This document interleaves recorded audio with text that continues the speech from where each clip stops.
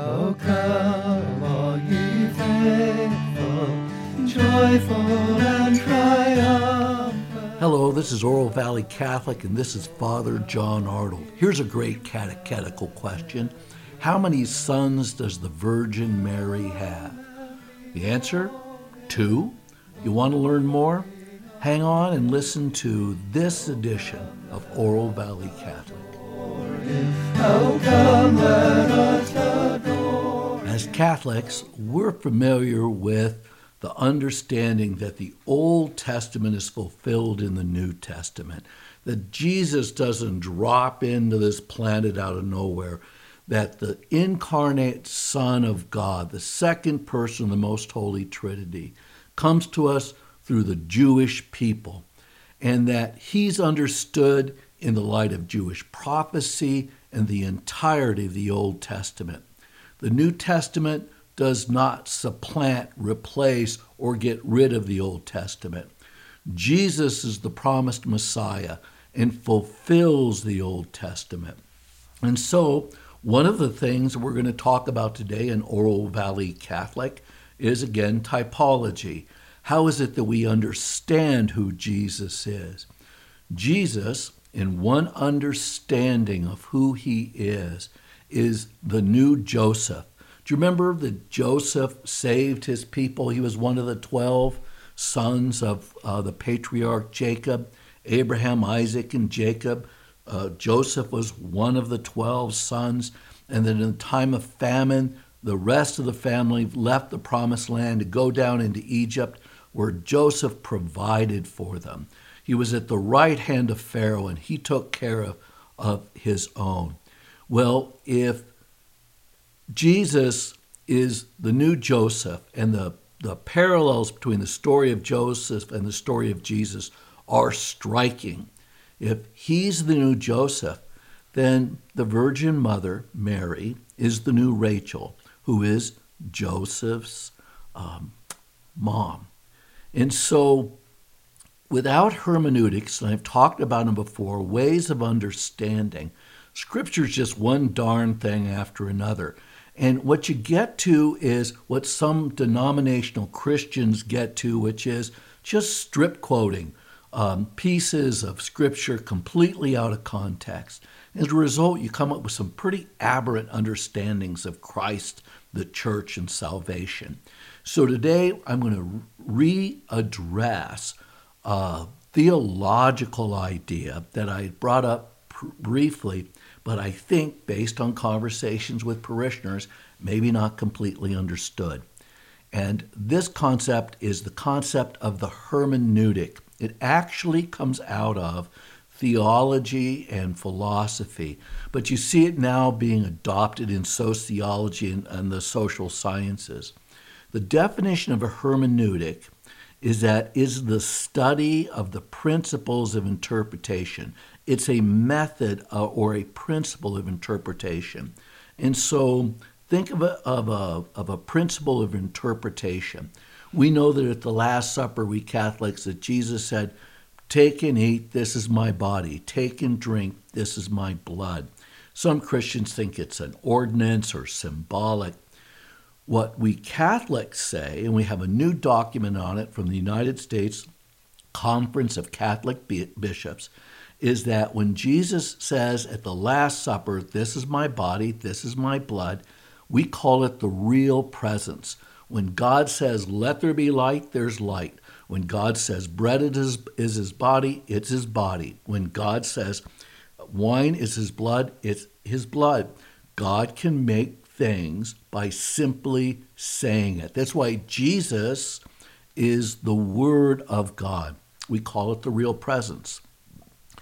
That phrase, real presence, isn't found in Scripture. It's a hermeneutic. It's how we understand what Jesus did at the Last Supper and how it fulfills the story of the manna in the Old Testament. And we'll talk about this again when we begin talking about the bishop's new document on the Eucharist. But you're right, the real presence, that phrase is not found in Scripture. But what Jesus was saying at the Last Supper is, This is how Jesus is really present amongst his church. Another example of a hermeneutic is the most holy Trinity. God is one God, three divine persons. God is this dynamic perichoresis in the Eastern Church, this dynamic dance that has existed forever. That the second person of that Trinity is the divine Son, Jesus. The first person's the Father. The third person, these are all human hermeneutics of how we talk about God, is the Holy Spirit, which is the love shared between Father and Son. And so where is this in Scripture? Well, just look at the baptism of Jesus wherever it's recounted. The voice comes from heaven. This is my beloved Son on whom my favor rests. The Spirit comes down like a dove, and the Son is in the water being baptized. There's the voice, there's the Spirit, there's the Son. That's the Trinity. Why isn't it three gods? We have a hermeneutic, a principle of interpretation that comes to us from the Nicene councils and all the councils of the church. It's one of the most ancient beliefs in the church that God is one God, three divine persons. But the hermeneutic, the word Trinity, this is how we interpret. This is our method of interpretation. When we see that, we know we're talking about one God, not the God of the Old Testament and the God of the New Testament are three gods that are in substantial moral agreement. That is not Christianity. The word Trinity is not found in Scripture. It's a hermeneutic. I've expressed the same thing last week, if you want to listen to it again, is about the Immaculate Conception. The phrase Immaculate Conception is not found in Scripture, but Mary, as the new Eve, is clearly the corollary to Jesus, who is referred to as St. Paul as the second Adam. And remember, last week we talked about the first Adam comes in a natural body, the second in the Spirit. The first Adam brings sin into the world. The second Adam recreates humanity in the Spirit. This is in Paul's letter to the Romans and 1 Corinthians. And again, I refer you to my podcast on the Immaculate Conception. Or if you want to flip back to August, watch the one on the Assumption, because the words Immaculate Conception and Assumption are not found in Scripture. The reality of that theological understanding is clearly what Scripture teaches, that Mary is the new Eve. And like Eve was conceived without sin, made by God without sin, so is Mary. Is the assumption that the Ark of the Covenant, Mary is the Ark of the Covenant, which really is the gospel today, that in the book of Revelations, chapter 11, verse 19, the heavens parted, and I saw the Ark of the Covenant. Then they improvidently put the breaker right there into chapter 12, verse 1. A woman clothed in the sun and crowned with 12 stars. 12 tribes of Israel, 12 apostles. And what? She's given birth. Of course, it's Mary. But it's also the church. It's the way that Scripture talks to us about supernatural realities. Because, my friends, you don't get very far in Christianity without the supernatural. When the Holy Spirit comes, this is not a natural force. This is God, the third person of the Trinity. And so, as we enter into talking about Mary as the new Rachel, the intercessor for the people of God, just as Rachel was the intercessor for the people of Israel, Mary is the intercessor for the new Israel, the church, those baptized into Christ who are grafted, as St. Paul says, like a wild shoot onto a domestic olive tree. So let's set the stage a little bit by recounting the Gospels for today, the Scriptures for today. The first reading for the fourth Sunday of Advent is from Micah. We don't get a lot of readings from Micah, but Micah chapter 5, verses 1 to 4. And here's what it says. Thus says the Lord, you Bethlehem Ephrathah, too small to be among the clans of Judah, from you shall come forth the one who is to be the ruler in Israel, whose origin is from of old, from ancient times. And so we know that Jesus is born in Bethlehem. We sing Little Town, O Little Town of Bethlehem every Christmas. But why does the word Ephrathah appear there? And why is it recounted like that in Matthew's gospel? Right now we're in Luke, but this idea of Mary's new Rachel is bigger than just the Gospel of Luke. Well, the reason Bethlehem and Ephrathah are linked is because they're right next to each other. And this comes from Genesis 35, verses 16 to 20. And it's about the death of Rachel. And we'll talk about Rachel more in a minute. But here's what it says. And it's about Jacob and his second wife, Rachel, and their journeying. And Rachel is giving birth. Here's what it says. Then they journeyed from Bethel, and when they were still some distance from Ephrath, Rachel was in childbirth, and she had a hard labor. When she was in her hard labor, the midwife said to her, "Do not be afraid, for now you will have another son." As her soul was departing her, for she had died, she named him Ben-Hanoni, which means son of my sorrows. But his father called him Ben-Hameen, son of my right hand, my strength. And so it was Rachel's last son, Benjamin. So Rachel died, and she was buried on the way to Ephrath, that is Bethlehem. And Jacob set up a pillar at her grave. It is the pillar of Rachel's tomb, which is there to this very day. That's Genesis chapter 35. And so let's keep that story about the death of Rachel, her burial next to Bethlehem, as we talk about the fourth Sunday of Advent. So the gospel is, I'm not going to spend a lot of time with it, but there is something that I want to point out about the gospel, and it's something that we're all familiar with, the story. It's the visitation to Elizabeth. So Mary finds out that she's going to bear a son, and the angel also tells her in Luke chapter 1 that her cousin, an older cousin, Elizabeth, is also in her 6th month of pregnancy. Mary says, "I am the handmaid of the Lord, be it done to me according to thy word." And then she makes haste to go see her cousin Elizabeth. And we all remember the story, and I've talked about it in other podcasts. Mary goes to see Elizabeth. The baby leaps for joy in her womb, and Elizabeth cries out, just like the podcast about the Assumption, which goes back to King David, who cries out, and the crowd cries out. But Elizabeth cries out, "Blessed are you among women.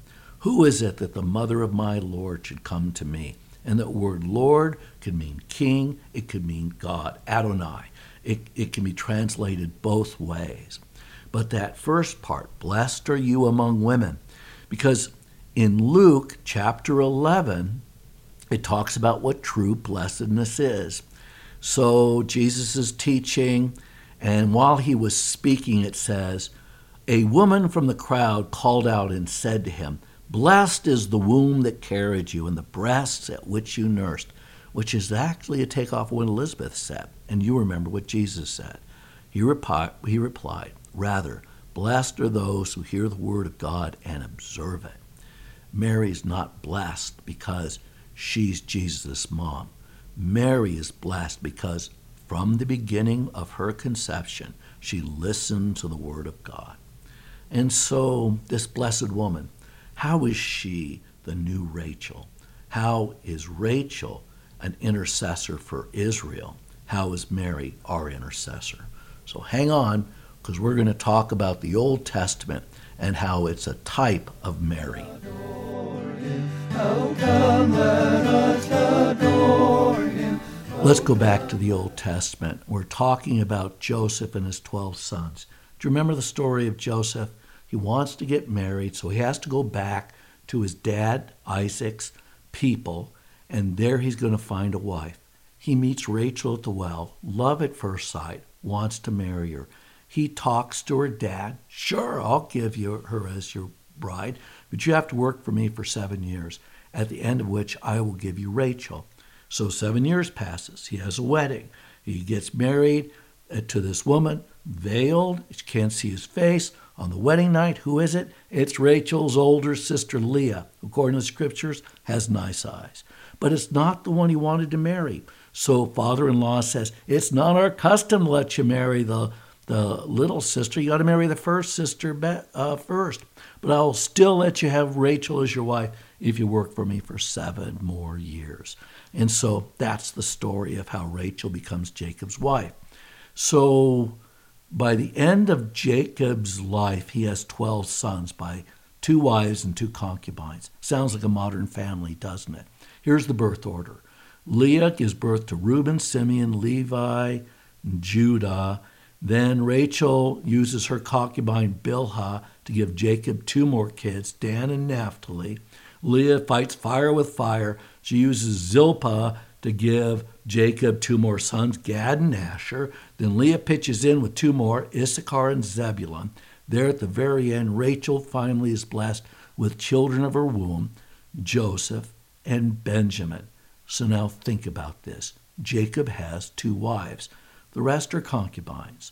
Judah, the father of all the Jews, is the son of Leah, his first wife. Rachel has 2 sons, Joseph and Benjamin. So Joseph, I think most people remember the story of Joseph and his multicolored dream coat. At least they saw the Donny Osmond show, right? But Benjamin's the last. He's the beloved. And so after the Babylonian exile, when the first 5 books, the Torah of the Old Testament, is put together, this is what it would look like. Leah's son by Jacob, the firstborn, the first wife, is Judah. It's where the Jews come from. 2 tribes survive, basically, the exportation of Jews to Babylon. Judah and Benjamin. For instance, St. Paul is a Benjamite. All the other 10 sons are the ones lost in the Assyrian invasion. And so if you think about the story of Israel, how a first century Jew might understand it is Jacob has still surviving descendants from the Judahites and the Benjamites. The rest have all been taken off to Assyria. When Jesus comes, he's born in Judah territory, that's Bethlehem Ephrathah, but he preaches in Galilee, where these other 10 tribes were. So now you have the geology of the Holy Land. But now think about this in regard to that eldest son of the beloved wife, Rachel, how Jesus is a Judahite, but his story is the story of Joseph, the son of Rachel. So in a way, Jesus embodies the whole story of both of these wives and all of the story of Israel. So let's go through that because Rachel has 2 sons. And the first part of this section of the podcast is going to focus on how Joseph, the story of Joseph in the Old Testament, the story of Jesus are alike. Let me give you the comparisons. 1, Joseph is the firstborn son of Rachel and the beloved son of Jacob. On the other side, Jesus is the firstborn son of Mary and the beloved son of God. On Joseph's side, he's sold to the Gentiles for 20 silver pieces by Judah, his older brother, in league with the other 12. On the gospel side with Jesus, he's sold to the Gentiles, the chief priests and the Romans, for 30 pieces of silver by Judas, same name as Judah, one of the 12 disciples.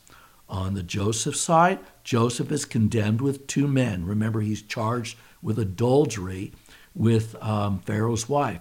Jesus is also crucified between 2 thieves. On Joseph's side, he's exalted to the right hand of Pharaoh because, remember, he can interpret dreams. Jesus is exalted to the right hand of God because he is faithful to the end. In both cases, Joseph and Jesus, they're the savior of their people. The Joseph's 11 sons and his beloved little brother Benjamin have to come down to Egypt because they're starving up in Canaan land. Jesus is the one who invites us into his kingdom and by whom we enter into his Father's house. Joseph saves Israel and the Gentiles from death and feeds them by life-giving wheat. Jesus saves us from death by life-giving wheat that we call the real presence, the Eucharist. Joseph gives special honor to Benjamin, the youngest of the 12, at the big banquet he throws for his 11 brothers, because Benjamin is his special brother by his mom Rachel. Jesus gives special honor to the beloved disciple at the Last Supper. Remember John chapter 13, verse 23, the beloved disciple, John rests his breast on Jesus's, rests his head on Jesus's chest. In the last part, Joseph has revealed to his brothers who don't recognize him at first because he disguises himself. Jesus is revealed to his disciples who don't recognize him after the resurrection. So do you see the parallels that are uncanny between Joseph and Jesus? This is divine providence. This is the supernatural aspect of the story of Jesus, making sense out of the Old Testament, not supplanting it, but fulfilling it.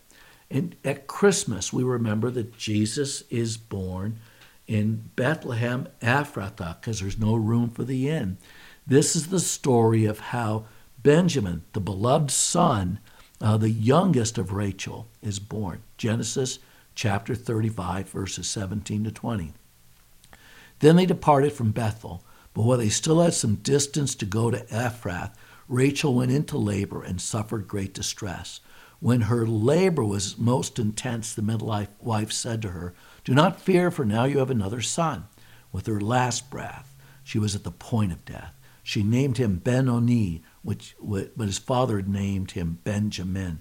So Ben-Oni means son of my sorrows. Benjamin, son of my strength. And so then the passage continues. Thus Rachel died, and she was buried on the road to Ephrath near Bethlehem. That's why in the New Testament it says Jesus is born in Bethlehem Ephrath, because it wants to give you the connection with Rachel. So it says at the end of verse 20 in chapter 35, so Jacob set up a sacred pillar on her grave, and the same pillar marks Rachel's grave to this day. She wasn't buried with the other wives of Jacob. Her special place is next to Bethlehem. Why? Here's what the prophet Jeremiah says. When the people in Jerusalem were captured by the Babylonians in the 6th century, and they were taken into captivity, they were probably taken by the road that goes right by Rachel's pillar. And so here's why Jeremiah in chapter 31, verse 15 of his writing says, "A voice is heard in Ramah, lamentation and bitter weeping. Rachel is weeping for her children. She refuses to be comforted for her children because they are not." And so in later Midrash, Jewish interpretation, Jewish hermeneutics essentially, especially in the Lamentation Rabbah, it says that Rachel was heard by God because she was a mom. They tell a story because stories are how we interpret. So the rabbis would say, Abraham went to God and interceded for the people, but God wouldn't listen because the people didn't listen. Then Moses went to him, "Please help the people." God wouldn't listen because Israel didn't listen. But Rachel went, tugged at God's heartstrings, and that's why God brought them back from Babylon. And so it's Rachel weeping for her children that changes God's heart. So can anyone be more merciful than God? No. But Rachel's tears is somehow the imprint of God's Son on that woman who was the mother of Joseph and Benjamin. So remember I said Mary had 2 sons. Well, you've probably already figured it out. The elder, who's like Joseph, is Jesus. The mom, who is like Rachel, loves and intercedes for her children. The beloved is you and me, baptized and standing at the foot of the cross with our mother of sorrows. And so this type of how we understand ourselves as beloved and part of God's chosen people, that we take our birth order as the last, the Gentiles, the last of the last, because Israel's first, but the Benjamites are last. And that's where we fit in this story of Rachel and her firstborn son, Jesus, the new Joseph. But this is the good news. There's lots of good news. The book of Deuteronomy, the last book, remember Genesis tells the story of Rachel's death. Deuteronomy, the last book of the Torah, tells about Moses' death in chapter 33. Before he dies, just like Abraham, Isaac, and Jacob, Moses gives a blessing to the children of Jacob. And he goes tribe by tribe. And so chapter 33, verse 1 starts out, this is the blessing with which Moses, the man of God, blessed the Israelites before he died. And he goes through and he blesses everybody until he gets to the last one, verse 12, and he says this. Of Benjamin he said, the beloved of the Lord. He abides in safety beside him. He shelters him all day long. The beloved abides at his breast. And so why does Jesus allow his beloved disciple to rest upon his breast, his chest at the Last Supper? Friends, that's the image of where you are in your relationship to our Lord. And so Rachel and Mary, they both have firstborns, Joseph and Jesus. They both have second sons, Benjamin. And in Scripture, it's the beloved disciple, John. My friend, you're the beloved disciple. I am the beloved disciple. 12 sons, Benjamin was the youngest. 12 apostles, John is the youngest. We're the new ones in the kingdom. And so Mary, our mother, weeps for us, our mother of sorrows, as we prepare for the great story of Christmas. Mary, the mother of the church. Let's remember that quote from Benjamin about Rachel weeping for her children, you've heard it because it's quoted in the Gospel of Matthew as Herod takes out his anger on Jesus, on all the children under 2 years of age that are in that little village of Bethlehem. That's what we're here about, the reference to Rachel as the angel guides the Holy Family down into Egypt. Another connection to Joseph, isn't it? Joseph goes down into Egypt, so does Jesus and his family. Hermeneutics is how we read Scripture. Hermeneutics is paying attention to the whole story. Because if you don't pay attention to the whole story, you don't understand Mary's role in the spiritual life. Mary is our exemplar. Mary as the one who is blessed because she listens to the Word of God. You're blessed when you follow your mom and you listen to the words of God. Mary prays for her children because she's her intercessor. I know all these Catholic moms and dads out there pray for their children. Remember, Mary interceded for the people at the wedding of Cana. She interceded at the foot of the cross. And you're right there with her, especially in these times when it's a little challenging. So why don't we take a moment and let's pull all this together and remember Mary as our intercessor, because the hermeneutic is she is the new Rachel in the New Testament, because Jesus is the new Joseph. And you, my friend, are the new Benjamin. Great story. Hang on. Oh, come, let us adore him. Oh, come, let us adore him. Friends, it's the fourth Sunday of Advent. Jesus is the incarnate Son of God, made so by the power of the Holy Spirit, the supernatural. Jesus saves us through his cross, death, and resurrection, the supernatural. If you don't believe in the supernatural, then I will say that you're not going to get very far as a Christian. But to understand that the supernatural works through Scripture in a similar way that it works through the Eucharist and the other sacraments, and that Scripture is giving us an image of our relationship to God. and that Mary as our mother, as Rachel was the mother of the people of Israel. And so I really urge you to think about, as you prepare for this last week of Christmas, a devotion to your mom. Pray the rosary. Come to our Mother of Perpetual Help on Tuesday evenings. Mary is your intercessor. You know, I don't know where you are in regards to Marian apparitions like Our Lady of Guadalupe, Our Lady of Lourdes, Our Lady of Fatima. But that the idea that Mary is bodily in heaven, still concerned about us, is to see Mary fundamentally as the new Rachel. So you can, I suppose, just spend this Christmas locked up in your house with all your stuff. But that's no way to live life. God calls us out of these tight little environments into his larger world. You have a mom and a dad you love, I hope. But isn't it powerful to think that you, your mom, your dad, your children, your spouse, that you're all the brothers, the beloved Benjamin of God. And the new Rachel, Mary is your mother. When we celebrate the incarnation, we celebrate God becoming man. But it wasn't the only time. He became man in your baptism. And you are the imprint of Christ. Think about that as you celebrate Christmas this year.